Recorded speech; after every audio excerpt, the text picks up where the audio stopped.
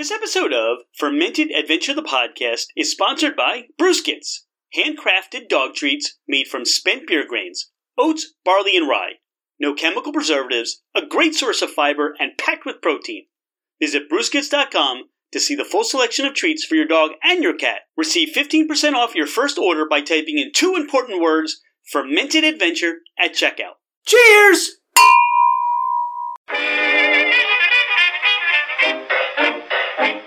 Hello, ladies and gentlemen, craft spirit enthusiasts, and those interested in the intoxicating world of craft distilleries, cideries, meaderies, wineries, and the occasional foray into breweries. It's Rich Shane, and welcome to Fermented Adventure, the podcast, where we bring you the fascinating people that are making the mash, fermenting, distilling, bottling, pouring, and delivering to you some of the finest libations in the world. Before we get started, here are a few housekeeping items.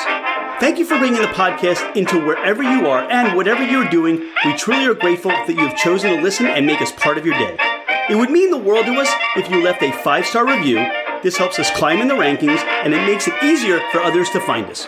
Don't hesitate to leave us your comments as well. If the podcast didn't meet your expectations, tell us why. We're always striving to improve. You can find us at fermentedadventure.com. We are on Instagram and Facebook as Fermented Adventure. Email us at fermentedadventure@gmail.com. All right, FA Nation, let's meet our guests.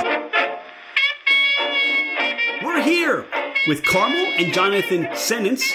I'm Rich Shane. Dawn Ranieri's here, and this is Fermented Adventure, the podcast. Now, this has been months in the making to sit down with Duck Butts Meadery.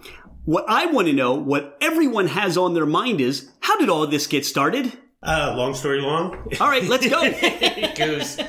You go all the way back to when craft beer first started. Like, yeah. If you remember, it just wasn't really a thing. It was really homebrew. It was 2014. Yeah, but a friend had some homebrew chocolate beer, which I had never heard of before. Before you could buy craft beer anywhere. So I said, this is something I'd be interested in. I'd love to learn how to make beer besides Bud Miller. Just what's generally on the market. Because, at that time, craft brew wasn't really... I mean, it was still at the home stage. Now, when you say craft brew was just at the home stage, Jonathan, we're talking early 2000s, right? Yeah. Okay. So you've really been in the craft brew scene. No, it's more just the idea where I wanted to think about brewing for myself, and then the craft beer craze come on. Like, first, you would just see a couple guest taps, and then the breweries opened up. And so at some point, I didn't need to make my own beer, but my wife bought me a huge kit at a silent auction as a gift. And it sat in the basement for about 6 years. Because I didn't really have any interest in making it. And then, she... when are you going to make the beer? When are you going to use the kit? And so I started looking into it. Her cousin makes beer at home, and he's pretty further advanced. And so I went over and I looked at it and helped them brew or watched. And decided I was too complicated. I just really didn't want to do that. But around the same time, we had taken a trip to Savannah, and we stopped at Savannah Bee Company and did a whole mead tasting, which was really good. And I just started thinking about it. I'm like, well, I wonder if the equipment... Savannah Bee Company is a real fun place. Because when you enter in, you've got all the bee, the honey for sale. Yep. And then you go in the back, and they've got that great horseshoe or U-shaped tasting area, which is really nice. So just to kind of, we've been there as well. Okay. So I can imagine how this becomes exciting for you. Sure. And then once... I just did it. It wasn't much research. I just realized the equipment transferred. Carboys. What was in the box we could use to make mead. So and then COVID hit. Nobody was making mead yet. I mean, still not too many people. It is coming up, and so we just decided to make mead instead of beer. Yeah. To your point, what you're saying is craft mead right now is very much at that same spot as to when you started to discover craft beer. So you are Renaissance people, right? Would you consider yourself that? I mean, it's I guess there's enough homebrew meaderies that have achieved yes commercial. But there's not many. I mean, we still have to explain what mead is to people all the time. People think I say meat. Have you tried meat? And then, of course, they've tried meat, right? But mead is different than meat, certainly. Correct. Now, you saw the transfer. So go back to that experience at Savannah Bee where, you were tasting things and having things that you may not have had before. Sure. I mean, it was all new to me. I was aware mead existed. I just, didn't realize what you could do with it. There was, different varieties that they had, different flavorings. And it was good. I mean, I will drink wine. I'm not really a wine drinker. My wife more. A little bit. But I think the nice thing with mead is, and what we found when we were in Savannah was you could have something that was really sweet. So I tend to go more on the sweet side. Or you could have something that was more dry. Or it was a different blend of what you would get from like a Pinot Grigio or something along those lines. So, and just all the different flavors and the different ways that you could brew mead was really kind of exciting for us, that you could make your own. So now transfer or take us from Savannah Bee Company, Savannah Mead Company, to where, was there a conversation? We could make this, or wait till we got home and you had this idea planted in your mind. And as you said, you started looking at this home brew kit. All right, well, we can use that carboy. We can use these parts and pieces, and we can start to make our own mead. So, sure. Well, a lot of it was COVID, right? So we were stuck in the house for so many months, and every time I go down the basement, I'm walking past this box that's never been opened. And we had just gotten back from Savannah probably about 6 months. No, I'm sorry, Charleston. It wasn't. I keep saying Savannah because of Savannah Bee's Company, but it was Charleston. Charleston. So you were in both Savannah and Charleston, or? Yeah, we've been to both. Okay. But the time when we first encountered Savannah Bee Company was in Charleston. Okay. And we were looking for things to do, and because you really couldn't go anywhere. And that's when he started thinking, hey, you know what? Maybe we could make mead from the kit, and did the research and started looking on YouTube and following different people there, and found out that, hey, we could do this. And we decided, if we're going to do this, let's look at some local honeys. So we go to Pickering Valley Feed Store for a lot of our pet food, and they sell Exton bee honey. So we picked up a couple pounds of Exton bee honey and kind of went from there. is like that Seinfeld. Oh, we picked up some honey, yada, yada, yada. Well, we did our first one. So our first brew was Maiden Voyage. Yeah, we did a 5-gallon batch and then broke it. And broke it? To 1 gallon. Okay. And then, I'm thinking you broke it and it fell on the floor. No, we made 5 gallons of a straight mead and then conditioned 6. Actually, you get 6 out by the time you put fruit and such in. You guys are overachievers, because what I would say to that is, because I would just be happy making 5 gallons, but you're already making 5 gallons. And we're going to start to break this up and, like you said, condition and I guess add flavors. Batch. Oh, yeah. Once you do the research, and I'm a little bit creative. I'm also very organized in certain ways, but so once I start thinking about it, like I had thought it all out in my head.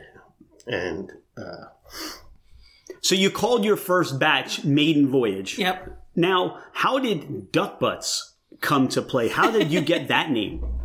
So that's a fun story. Well, and it's not really that, I guess, unique. We were actually on vacation up in the Poconos. We were, Big Boulder? Is that right? Yeah, that area? Poconos. And then on the lake, as you would kind of go down to, relax and swim or whatever, there was a group of ducks that were there, and they were constantly diving down, to get food and whatnot, what I thought was the funniest thing in the world. So I'm taking pictures while we were there, and we kept trying to get them diving down, and just started talking about, we had this kid at home and talked about brewing, and, this was years ago. Like, well, if we ever had something, Duck Butts, nobody would ever have that kind of name. And as we were talking about, making mead, I was like, well, we could do, instead of Duck Butts Brewery, we could do Duck Butts Meadery. and did the research. Nobody had the name, and we actually did have a good picture with the ducks on there with their tails up. So that's kind of where that came That's from. how duck butts happened. That's how duck butts It was happen. just trying to catch 5 ducks with their butts up all at the same time. They're just sitting there waiting, 4 would be up, but 1 would have his head up, and we eventually we don't actually use that picture on the label, but the original picture that we were going for with duck butts was 5 butts in the air. Yeah. There's got to be some sort of magical symbolism or reference to the fact that you started out with 5 gallons on your first batch, and now you had 5 duck butts in the air. I hadn't considered that, but Well, there you go. Yes, it's purposely coincidental. So maiden voyage, and I, as I said in the beginning, we've kind of been working to get together and have you on the podcast as guests. And this is going back, as you said, to August. And from that standpoint, what we're excited about is we love mead, and we love the story that we're really here when you guys are in business as toddlers. So you've given birth to the business, you've named your business, you've now gone through the infancy state of figuring out, the different recipes, formulas, and trial and error. And now you're starting to get into that, this is becoming, when you look at each other, this is becoming a real business for you, isn't it? well, it's more hobby. Me. Okay. We'll get you guys together. We'll corroborate your stories. A little bit. So for Jonathan, it's always been a hobby and something that he has a passion about, and he is incredibly creative. We'll have to show you the notebook. We're incredibly organized in how we track everything. But after we've been brewing, our first brew was August 3rd of 2020. We first did Maiden Voyage when we first kind of put the whole thing together in that 5-gallon container. And then when it came out, even young, it was good. Since I'm not as patient as my husband is, and I've since learned that the older it is, the better the mead is. But we started as kind of, we'll talk about what went well and some lessons that we learned. But some of our stuff is really good. Like, we've gotten really good feedback. This is like you're a parent. Our kids are beautiful. They're smart. They're talented. They'll be anything they want. Your mead is really good. Smart, beautiful, talented, and creative, and they'll be anything you ever want them to be. Well, and I think we're kind of to the point where we've got a couple that we're like, got great feedback on. We think they're good. That this year I want to start entering into contests. And having you here helps to give unrelated opinions on whether or not what we think is good really is good. Is this where we throw in the disclaimer? We are not related. We've Yes. never met before. Nothing up my sleeve, anything else, Yeah. right? Good. Now, you had mentioned some trial and error things. Oh, yeah. Talk about that experience, because this really, I think, for the listener, gives insight to, when you're in home brewing, whether it's beer or cider or wine. We can't do home distillation yet, but there's plenty of equipment out there you can buy and do as long as the neighbors don't turn you in. Where you are now, you're at that point where I think people are very fascinated to maybe for 2022 make this their new hobby or want to discover new meaderies and what they're producing as well. So talk about some of those trial and error experiences that you had. Mostly on that one, Patience. yeah, when I first started researching people, they said, start simple, just make a mead, don't get too crazy, don't get, walk before you, or crawl before you can walk, whatever. I'm not doing that. So some of them, I launched right at something that I'm like, you know what, this is weird, nobody's done it, I'm going to try it. And I haven't had anything that's completely undrinkable yet, but there's definitely been some that not great. One that I have actually out there is I looked on Untappd and looked up meads, and I just went by rating, and I'm like, what's the best mead on Untappd? And some meadery had one that was cashew blueberry. I said, well, I'm going to do that. So Which, to me, Jonathan, sounds delicious. Same to me. Okay. Yeah. Unfortunately, when I did the nuts, I did the blueberries, and then while it was fermenting, I was watching something on YouTube, and nuts came up, and they said, "Oh, well, you have to do this to nuts, or else it could go rancid." Didn't know that, so I had Well, not that it went rancid. It didn't go rancid. It just didn't turn out. It's just not delicious. It got kind of high octane. You don't really taste the cashews. I put a little bit of salt in there. That kind of overwhelmed it. It's okay. It's rock gut meat. If you've never had rock gut meat, I have bottles of it. We haven't had that in our experience yet. What I love about your story, even so now, look, you're going to have those times, but they're going to make you more experienced and have a better understanding of your product moving forward. Yeah. You've got to make a couple of bad batches, or you've got to learn from, hey, you need to do this to nuts if you're going to do. And I have to say, I'm trying to think in all of our trips if we've seen any meads with nuts. And I don't recall, not that I recall. I mean, no, so that's something different right there. I mean, we've certainly had fruit infused or fruit flavored meads, herb or coffee, things like that. But that's why I said, when you said blueberry cashew, I'm like, well, that's unique. I've never seen anybody do that before. You're learning as you go. And look, for you, as you stated, this is a passion. If you do a bad batch of mead, it's okay. If a business or a real, established meadery does a bad batch of mead, that's money down the drain that needs to go to their insurance and their overhead and all those things. Talk about, for where you are now, some of those, other than your own personal tastings, talk about those aha moments or those moments where you said, you know what? We're on to something. This is really good. Oh, I would say Lady Diana. Not Lady Di. So she didn't make it. She did not. So in part of our maiden voyage, we did one of the breakoffs was a berry mead, it's a blend of blueberry and raspberry. When we redid that, we did some changes for that, right? No, not really. No, it's still the same. Mm-hmm. The only difference was we maiden voyage was always going to be maiden voyage. There was never going to be another one. So when we redid it, we gave it a new name, but it's still that raspberry blueberry that came off of the maiden voyage. Yeah, and we're still making that now. It's, I think, one of our best flavors. And it's actually named after a friend of ours who survived cancer, which was pretty cool. It was her that's blend. Awesome. Yeah. Well, she gave it, when we did maiden voyage, was when they found out. And she was about to go through some pretty hard times, we knew. So I called over and I said, pick a flavor, we're going to make it, and it's going to be celebratory. By the time it's done, you'll be done all your treatments and everything, and you'll be better. And so we made it, and she did her treatments, and she came through like a champ, and turned out to be basically one of our best meads. And it was actually her suggestion. It wasn't ours. That's just makes the story even better. Yeah. So because you're sharing everything and people's successes, and it just raises everything up to another level, doesn't it? Mm-hmm. Yeah. And so when we named the actual mead, her name was Diana, so we named it Lady Diana as a reference, or for her giving us the idea. I'm like, I got chills. Yeah. That is such a great story. Now, also, obviously, it sounds like you're sharing this with friends and family, close people to you. Was that somewhere where you received that positive feedback that this is good? Oh, absolutely.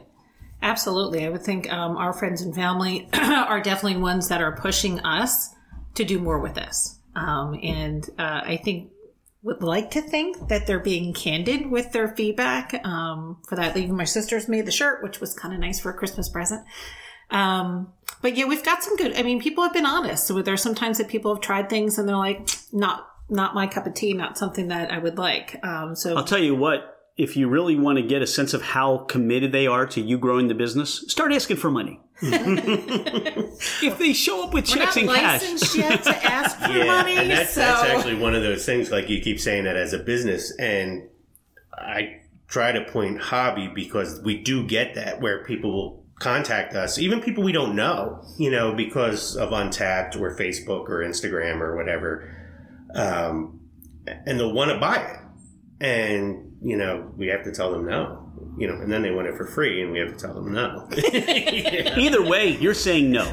Trade. No, we give it away. Well, I guess my question to you is, because we're part of that community that really loves and appreciates what you do.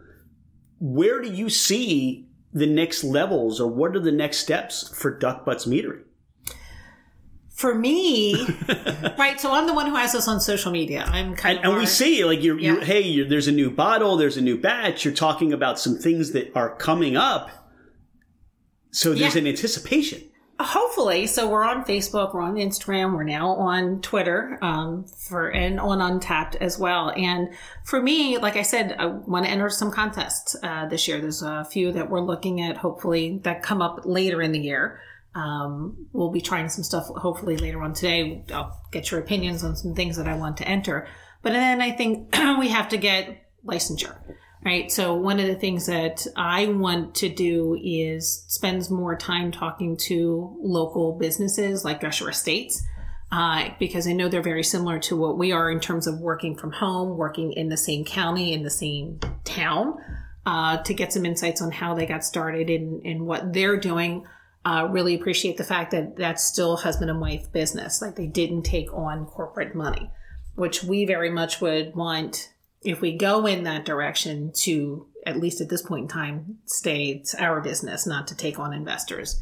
But you don't know where that goes. So I would say Drescher Estates is a good model. Yeah. Very similar to yours. The same idea, the home production side of things. Mm-hmm. And then they went out and they found a home that had a separate garage for them, so they could create their own individual production facility out of there. Right. So, I mean, you've got a nice piece of property here, whether it's here or you look to do it at another location.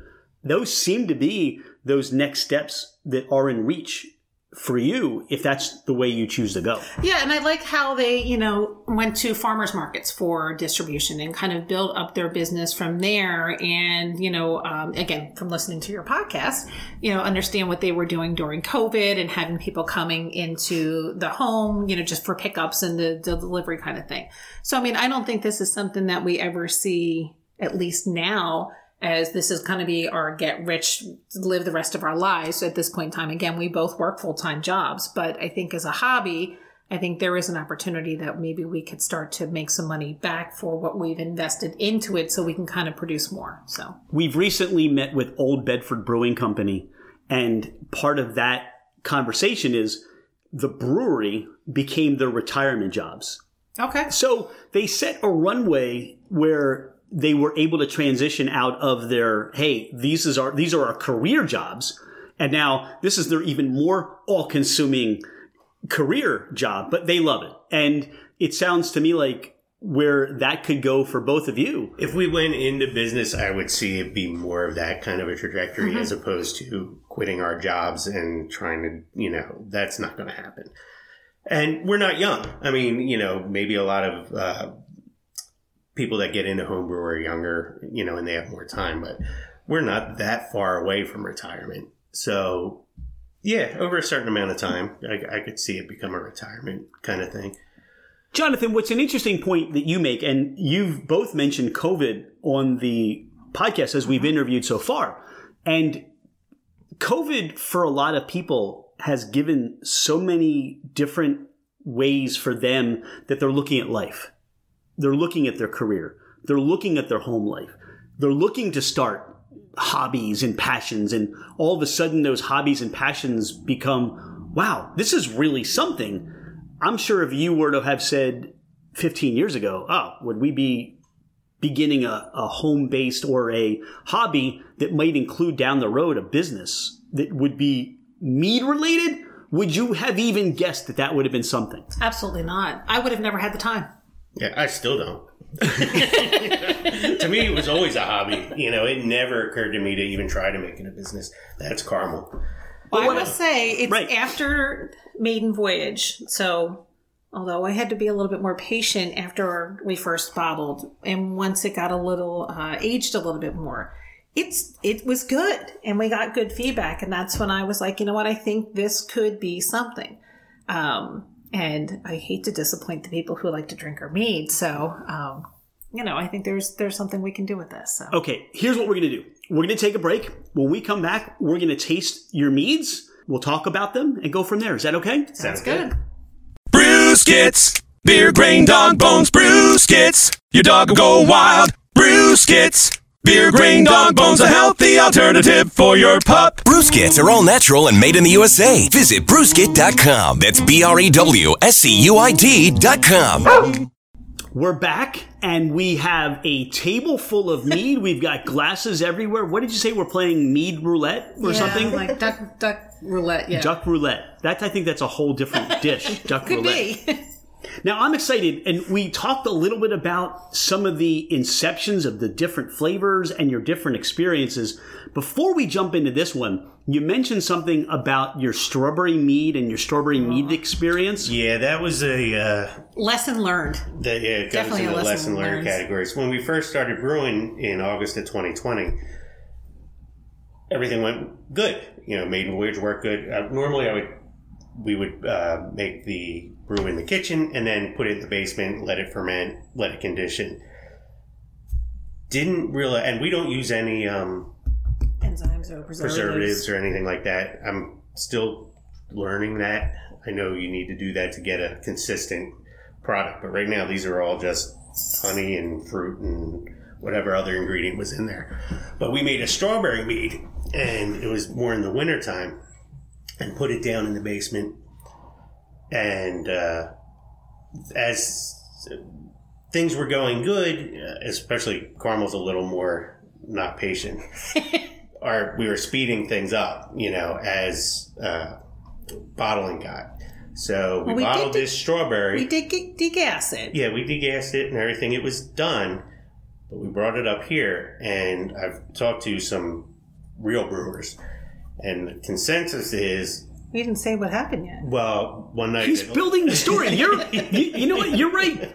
Carla, you're not patient. Even him telling a story is like, get to the punchline. You would not be good to go to see a comedian. No. Because they build it up. You're like, come on. What's the punchline? Yeah, so 11:30 at night on a Sunday, I'm sitting in the living room, and we just looked at the wine rack we have out there.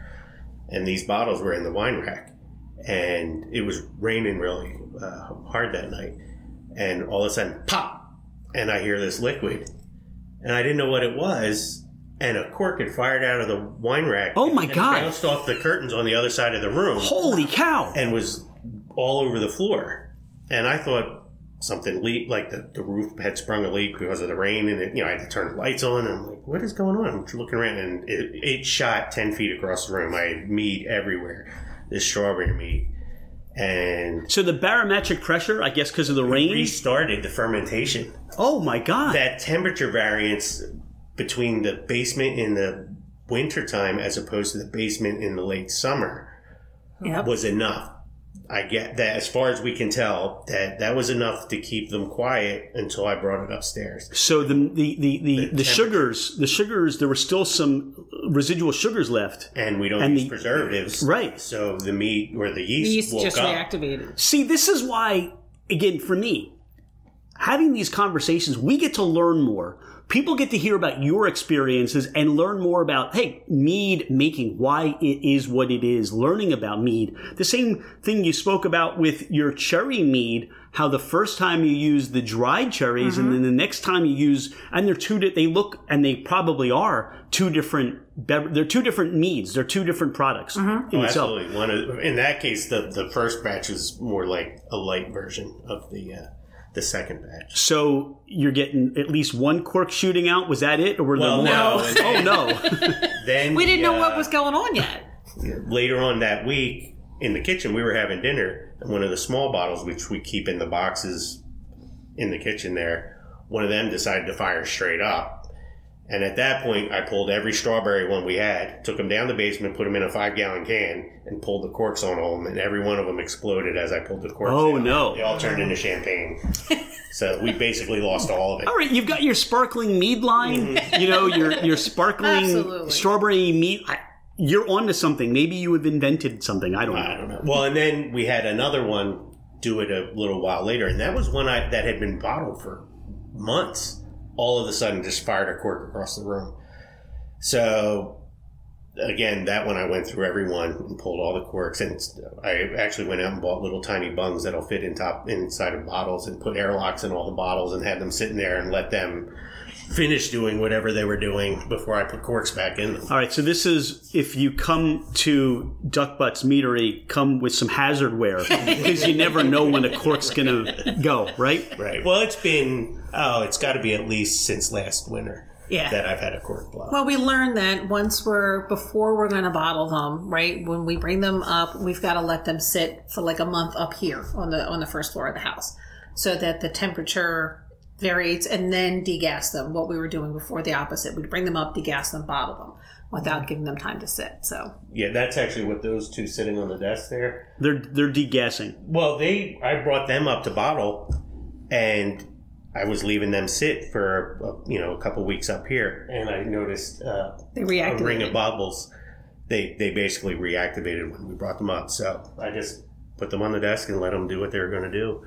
They've been sitting there for a while now. I'm pretty sure they're done now, but if I had bottled them when I brought them up, you'd be corks flying everywhere. For you, again, you have time to learn.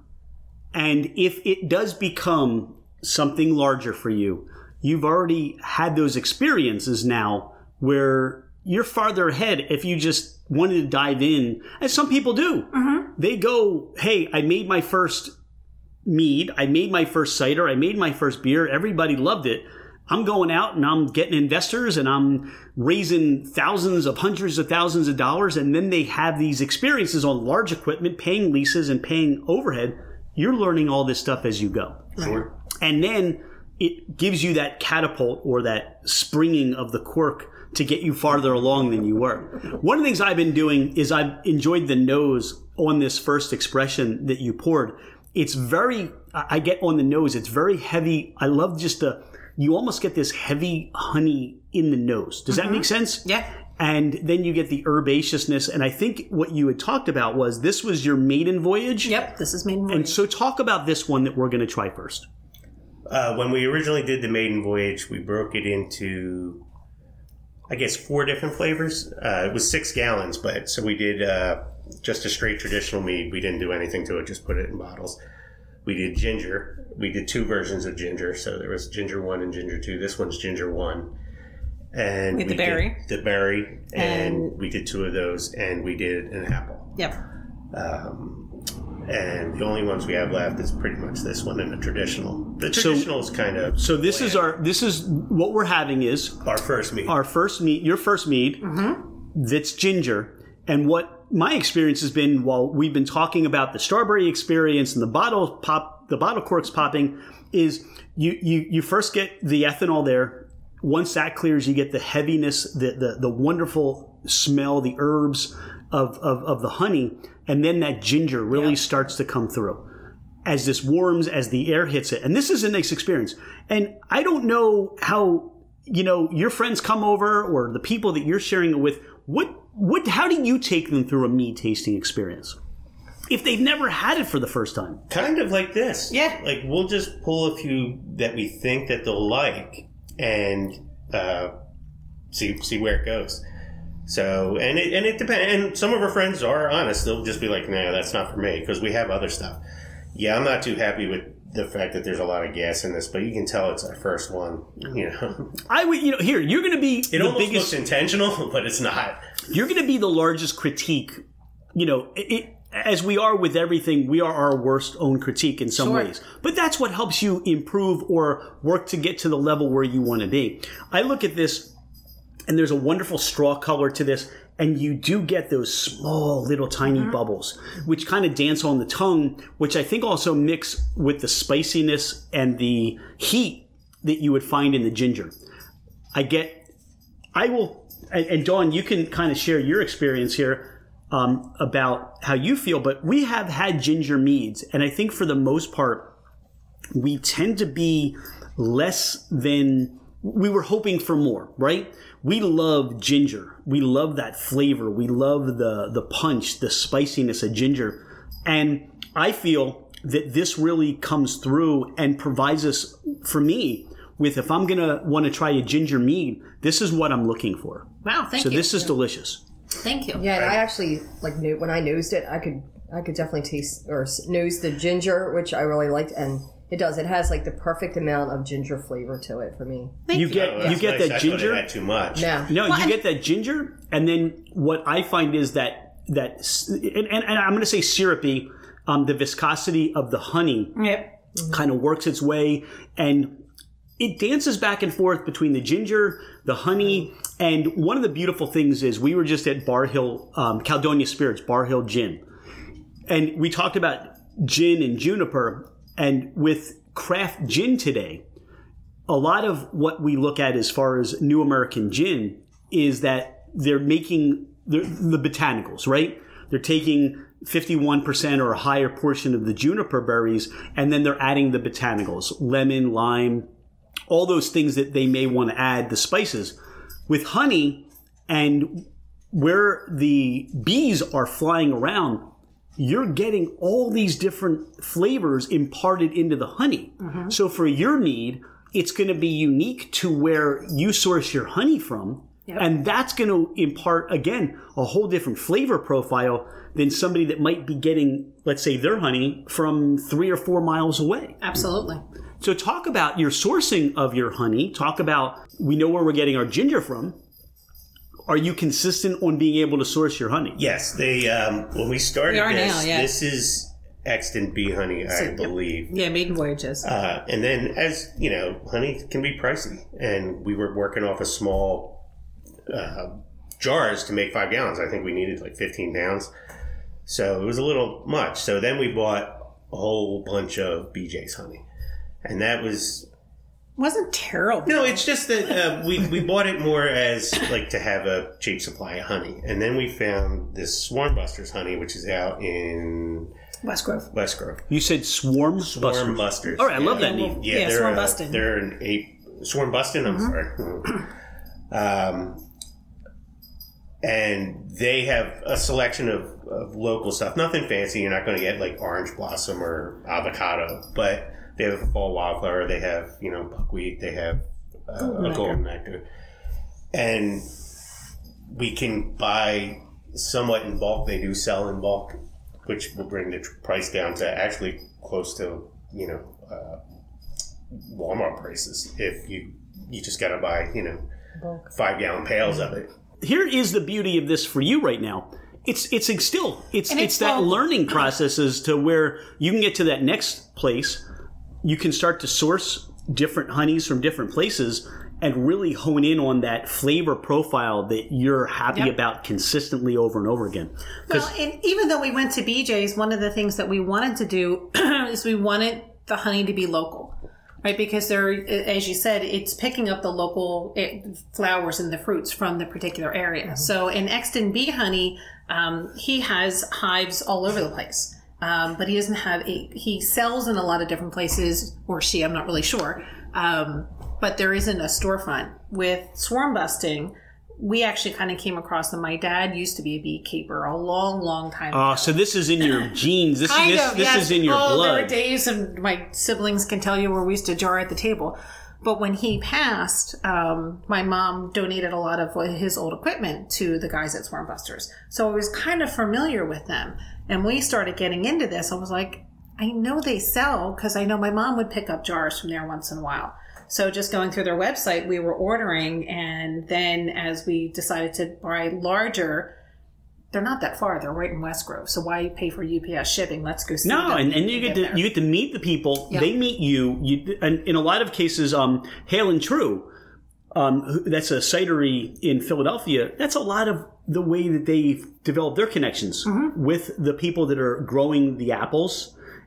Now for them, it's a collaboration. Yeah. And they know what they want, and everybody is doing that together. Jonathan, you're looking around what do you want to do next? I was going to fill the next glasses. I haven't had this one in a little bit. Okay. And, this one's actually the ginger actually smoothed out a lot. It did. It was much harsher before. I would tell you again, that's delicious. Who you're sharing it with does get to have such a wonderful experience.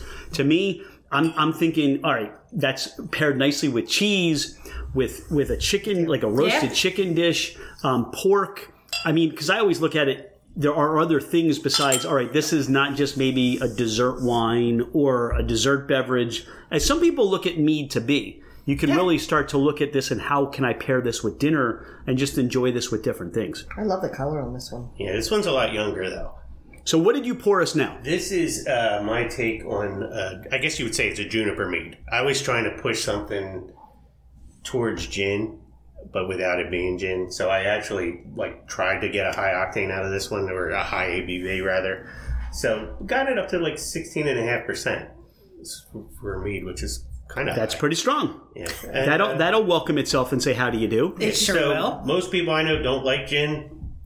The handful of people that do like gin have liked this. So Now, so this is infused with juniper berries. Juniper berries. Now, this is basically your standard, the honey that you would use on all across the board. This is actually a fall wildflower, other than just a golden. Okay. And again, I think that as you try different things and different honeys, that could be totally different every time. Absolutely. There's we've tried some things with buckwheat honey, and it's a very, very strong flavor that mixing it with other fruits or other ingredients, it's still so overwhelming that it's better on its own as a mead versus trying to make it a mellow or something else that's a conglomeration of something. So This tastes barrel aged to me. Does it? I think I may have oaked this one. Okay. Now, what I get, I do get that oak, and I get some earthiness to this. And I think what the barrel aging does is it brings down the heavy honey notes that would be presenting themselves right away in a mead, but really lets you go through those different warmer notes. Even a little bit of like a citrus, like an orange spice to this. Some vanilla there that really plays. Maybe from the oak. That really plays differently than this is why. Look, we get to go on the journey with you now. You know? This one I didn't intend to when I started it. I think when I got at a certain point and I was just learning that oaking was a thing, there was something missing from this. So I'm like, let me try oaking. So I oaked part of it, and the oaked part came out better than the non-oaked part, so I just oaked all of it. If this is one of those meads that you're looking to enter into competition, or if you haven't thought about it, I would suggest this is a grand slam. Oh, really? Yeah. Oh, thank you. This is fantastic. Yeah, I just made this. You sound surprised. Well, I would have. This was a mistake. I just wanted to see what they would say. Because of the tasting of the barrel age, this would be something he would. Yeah. And for you, Dawn, this is not over oaky. No, this is not over barrel. No. I get the spiciness or the I get a little bit of pininess from the juniper, but more of a warming pininess and more of a mint on the palate. Oh, interesting. Or a spearmint on the palate. Picks a lot up. But then it comes into some cherry or plum, just a dark, just a dark, rich flavor. That this is wonderful. I'm like a blind person. Okay. Yeah, I'm not as good as he is. I taste the juniper berries and the oak. That's about it.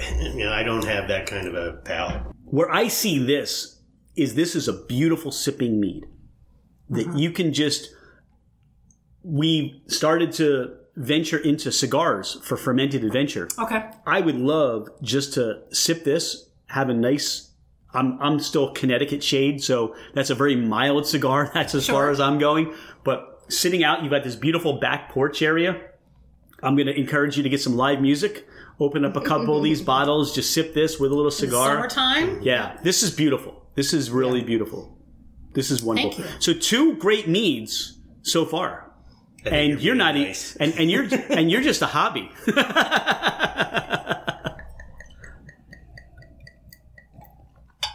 We'll see. This one's actually good. This one I'm the This biggest is the cherry critic. one. This is one of those, and I saved this. So this is one of the nice things for this. I can go back to this and see how this plays a little bit farther in just allowing the air to hit it, letting it warm up, letting those oils to kind of play around. And I'm curious to see how that comes out as just letting it sit for a little bit. Now, you mentioned you're on Untappd. Yes. How does that work for somebody that's producing mead for a hobby? I think I need to contact them because you can, like on Untappd. I'm going to talk to those people. It's a little challenging. Yeah, when you can enter a beer, like if you try a beer and it's not on Untappd as a user, you can enter it. Right. If yourself. we go to a brewery and we don't see that they put, like, it could be a new release, not on Untappd, we enter it, and then other people can comment on it. Sure. And it's the same thing when we do this. I'm just entering it as a new thing, but I had to set up the brewery itself. The problem is I don't have any control over Untappd. In other words, like once I put something on there, I can't touch it. It's out of my hands. So I have to sit there and proofread it, make sure I have it right and everything, all the numbers are right, and then I'll put it up. But I'm going to assume that Untappd has some way for me to How is it that control of you it. then can get, how are people commenting on what you're putting on Untappd? Oh, it's just us. Yeah. Right now, it's just us. It's amazing. All of your meads are 5 stars and rave reviews, and everybody loves your mead. No, not me. I'm the harshest critic. And plus, a lot Wow, of them you are put young. your own mead up to 1 star. Yeah, No. no, Wow. I've never done that. But, Not yet. but when I do put them up, you know, obviously your first rating is going to be something where it's super young. So, like right off the bat, I'll have to put it's young, you know, because I don't know where it's going to go. Okay. You know, in a year, we've only been doing it a little over a year. Yeah. I think the maiden voyage is January 3rd will be a year that it's bottled. that it was bottled. So it's just hitting a year. So Well, even some of the stuff that we bottled yesterday when we put it on Untappd was, and I think it was the raspberry one, it's good, but it just needs a little time. Okay. It'll be better. So, This that you poured, I get on the nose, it just smells like a wonderful port to me. Yes. And I get cherry notes, almost like a port and a Chambord kind of coming together for this. So talk about what you poured for us here.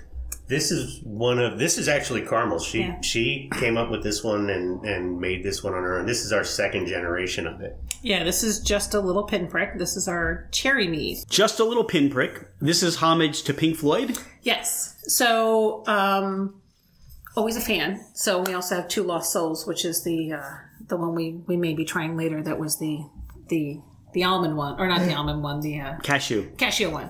But most of our meads are named after a lyric from a song or something that kind of pops in our heads. We literally have a notebook that we have in the kitchen, which is all the recipes.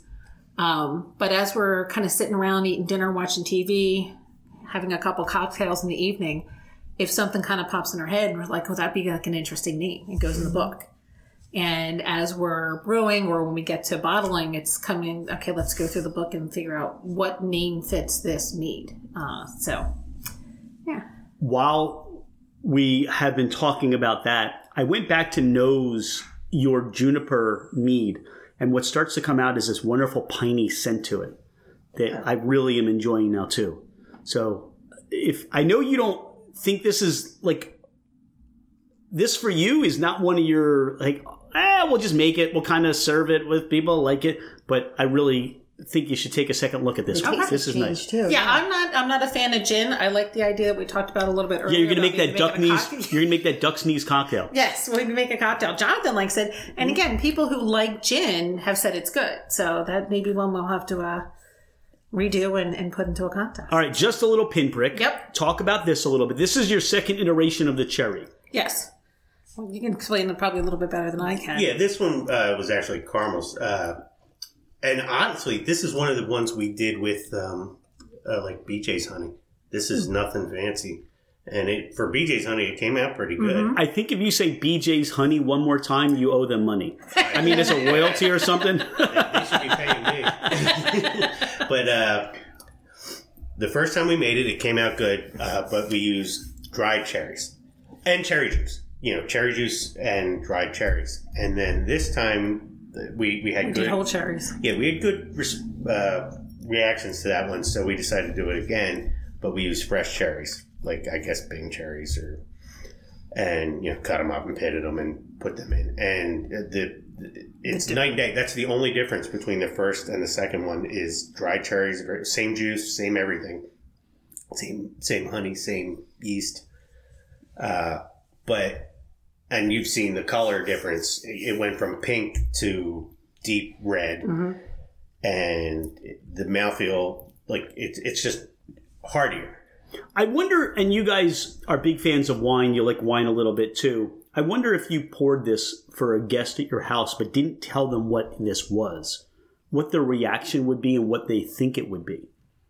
Yeah, I'd be curious. I don't know, because it's definitely sweet. It has sweet notes, but it's not as sweet as you project it to be on the palate. Right. And there's a lot of, I get almost, like, you get that dryness where you get some of the tannins from a wine. Yeah. I get some of that from this, but I also get in my, as the palate transfers to the mind, I get almost like the cherry skins versus the cherry flesh, which do have two different flavor profiles. Absolutely.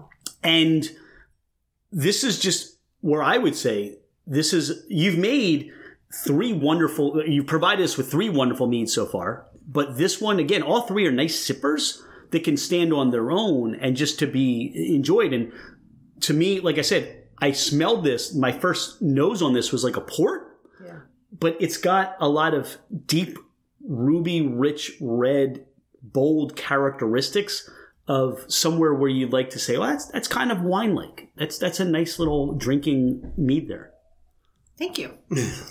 You seem so surprised, Jonathan. Again, You're like, my palate isn't that. I mean, we good. don't share the same DNA, so, No, my palate, and I'm the harshest critic. So, although I'm not critical of this one, in fact, when we first had this first generation, and we gave our friend, we went over, we gave Diana the maiden voyage. We had this by that time as well, so we gave them a bottle of the raspberry blueberry and a bottle of the cherry, and then they drank the raspberry blueberry. They really enjoyed it. And then I'm going to say a month later, my buddy texted me. Apparently the daughter's boyfriend came over and drank the entire bottle of the cherry, and he never got any of it. So is he still the boyfriend? We don't know. he is. Yeah. But we have one more fan. I know that. And apparently the daughter, he asks her every once in a while when we're going to get more meat. Oh, okay. So he's sticking around just so he can get more meat. Probably. I would love to have this with some lamb, Yes. with some steak. Yeah. Just Definitely. This would be something to enjoy that way. This is delicious. It really is good. I'm hoarding glasses now. I have to finish one of these, right? No, we have more There's glasses. more. No, they're potent. I mean, I'm still going to keep going back to this gin one. That's why we were going to share in the beginning, because we know how potent Right. it is. You're like, no, don't share. yeah, and it's funny because having mead more regularly now, it's interesting the way it hits you. Yeah. It's not like wine and it's not like beer.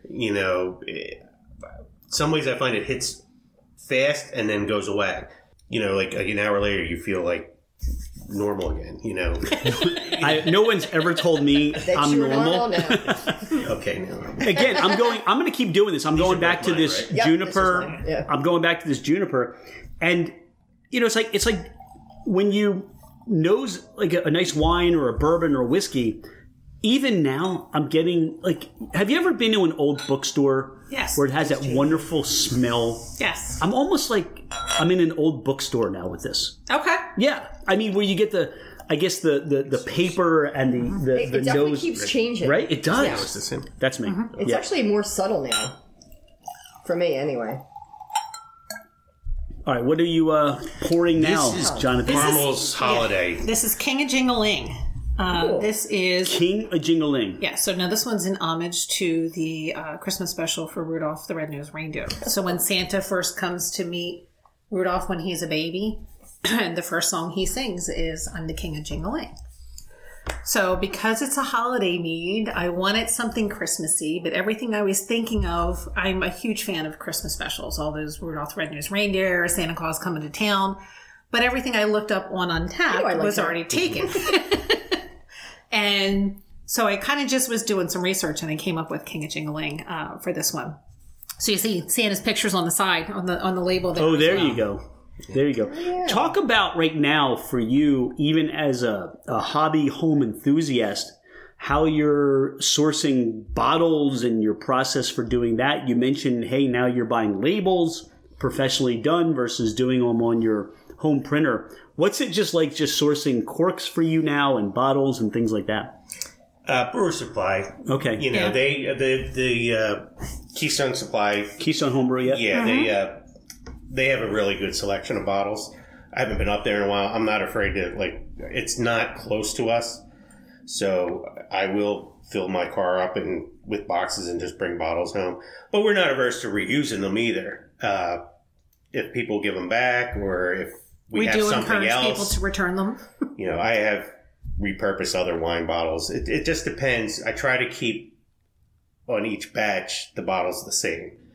And depending on how much I like the mead will depend on how good of a bottle you get. You know, You get the 750 mil versus the smaller bottles. or right? just like you get the retread Riuniti bottle as opposed to getting a nice presentation. That's nice. I'm loving this. Yeah. Oh my god. All right, so talked about King of Jingling. So we started this in February. I don't want to say, I'm going to say it. I keep wanting to say, and hopefully I don't mess up King of Dingaling, but that's a whole different mead. You can sing the song. Okay. The whole My Dingaling thing? No, King of Oh, Jingling. no. It's actually- Never mind. We're going off the rails now. So we started this in February, and it started as, kind of going back to Maiden Voyage, one of the things I was thinking of when we made that and doing the smaller bottles is holiday gifts for people. So I have a sales team. We have family that we exchange gifts with. So, you know, there's a need for volume. So when we were doing in February, when we started this, that was my kind of thought process, is that this is something I wanted to make in large quantity and be able to share with a lot of people. And it was going to be holiday gifts for that. So, and knowing my need for patience, we had to start it early so that it would be ready in time for the holidays. So, I mean, this is, I don't remember which honey we used. I think it's Golden Nectar, Swarmbuster's Golden Nectar. Probably. But it's allspice berries, cinnamon, and cloves. You know, all my favorite things. I get a very faint nuance on the nose of just those spices. So it's kind of a warming experience. Mm-hmm. And there's also some sort of a creaminess that comes out on the nose. I don't know whether it's just power of suggestion. I'm thinking cashew. But there's this creaminess. There's no on cashew. the nose. There's no cashew. I know there's no nuts in here. But there's like this creaminess in the nose to it. Which is nice and which is nice and really a positive experience through it. Yeah, I really wanted something that was kind of reminiscent of holiday without going pumpkin, right? Because everybody does the pumpkin thing when you get into the fall. And didn't want it to be overwhelming or overpowering, you know, with cloves or the allspice berries. So just getting that combination right so that it's Very subtle, but it's Yeah. really good. Thank you. I would say, yes, you get the honey, because you don't want to lose the fact that this is a mead, right? Right. Absolutely. That's why I don't do dry meads. You know, my personal opinion is if you knock all the sugar out of it, you might as well be drinking white wine. And white wine's cheaper to make. Yep. So why? To that point, you get the fact that honey stands up and says, I'm here. Mm-hmm. You get the herbaceousness of the honey that you're using. And then those spices that you talk about come in and just warm the palate. I'm going to reference when you go to Wegmans. One of the things that Wegmans is known for is in the fall, they'll put out all of their cinnamon wreaths. Yep. And you can't get that out of your nose. And it's just a wonderful way to start shopping. And in this case, there's just a hint of those spices here that just warms your mouth and stays with you and just stays there. I can't wait to taste the rot gut because I want to taste a bad mead from you guys. I really do. Yeah, I promise you, you're welcome to any of these that we've already This is my opened to favorite. clear your palate after that one.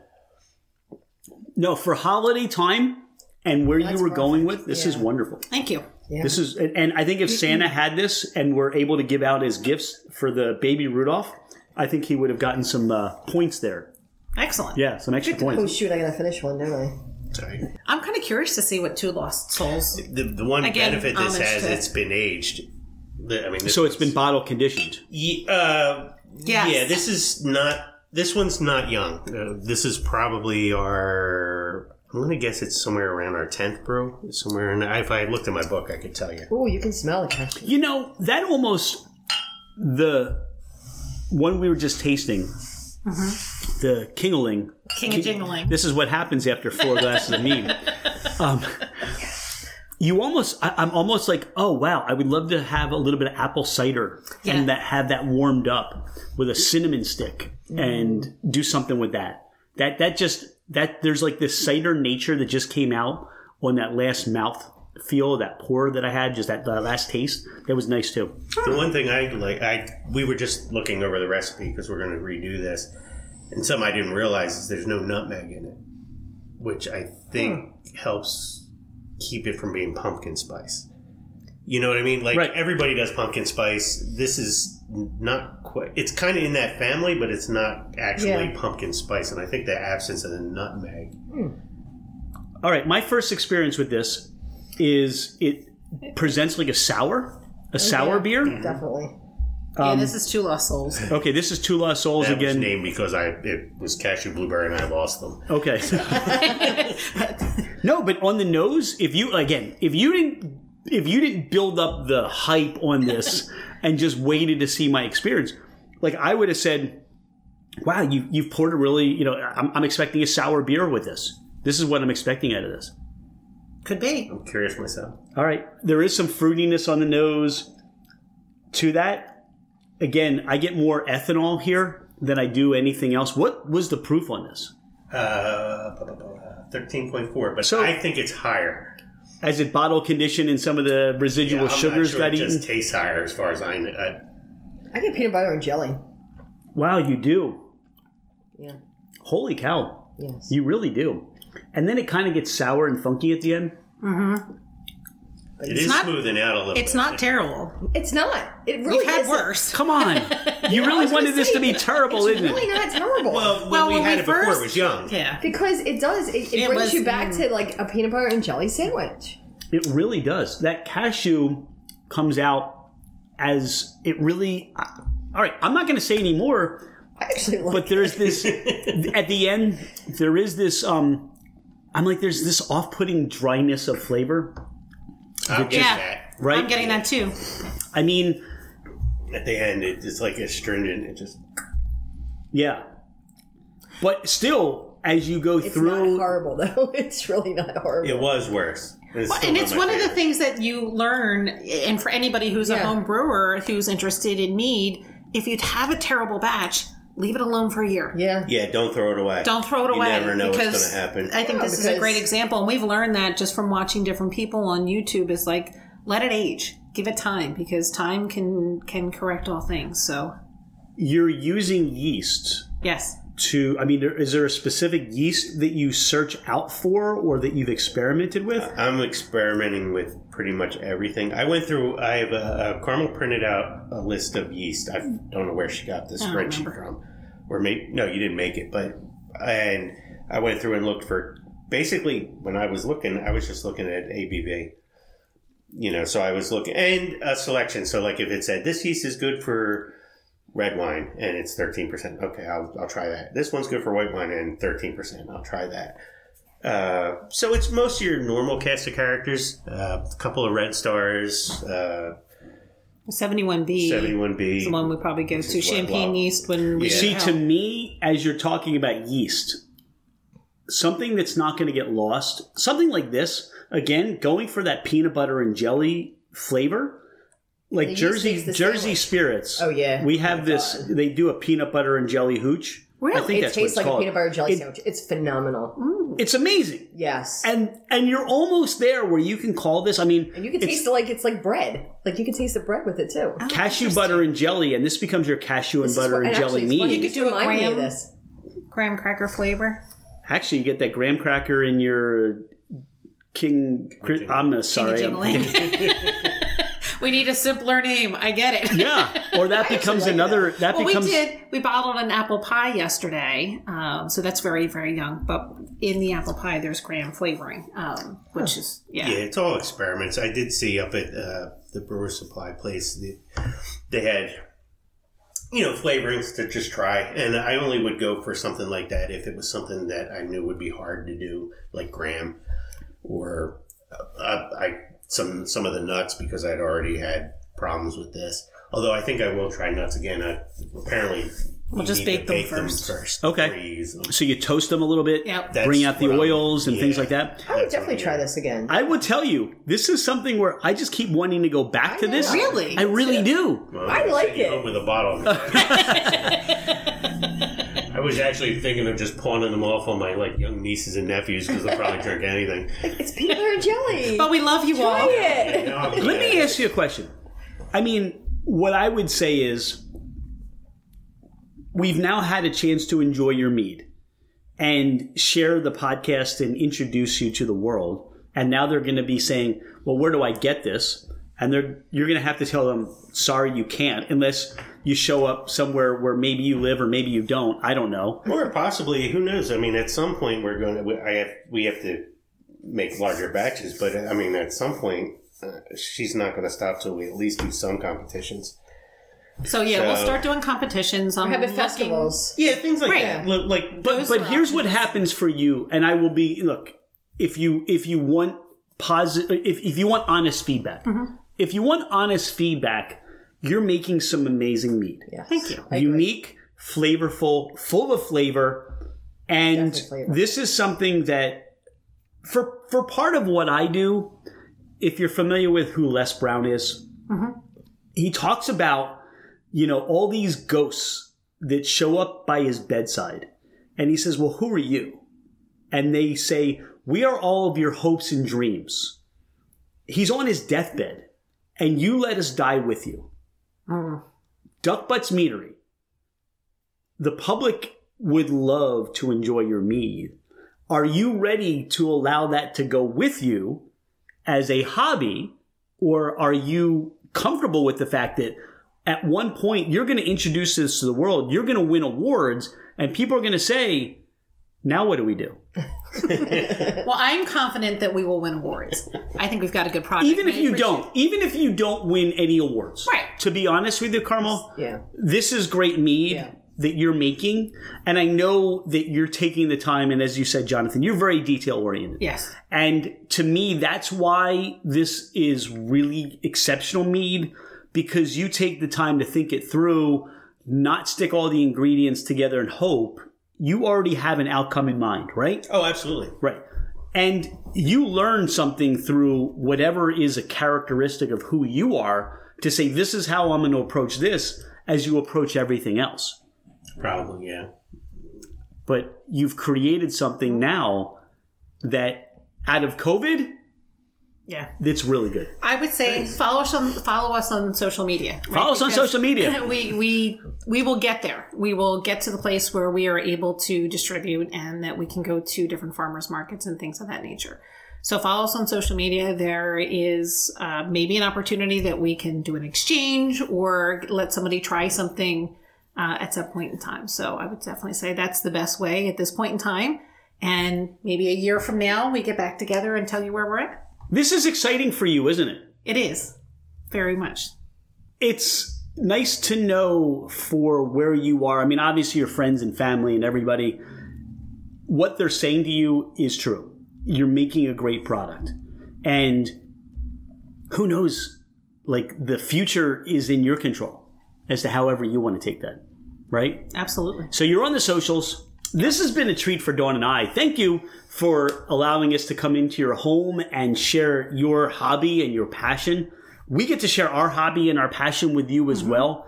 And what we say on the podcast is we look forward to all great things or all the things that are going to happen. And where I would say is, now we get to see, when we met with Duck Butts back in December 29th of 2021 and look at where they are now.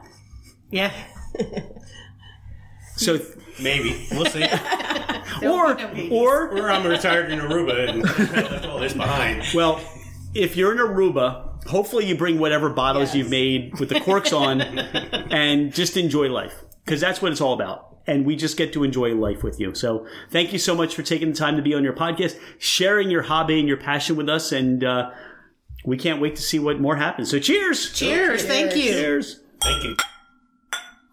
There you go.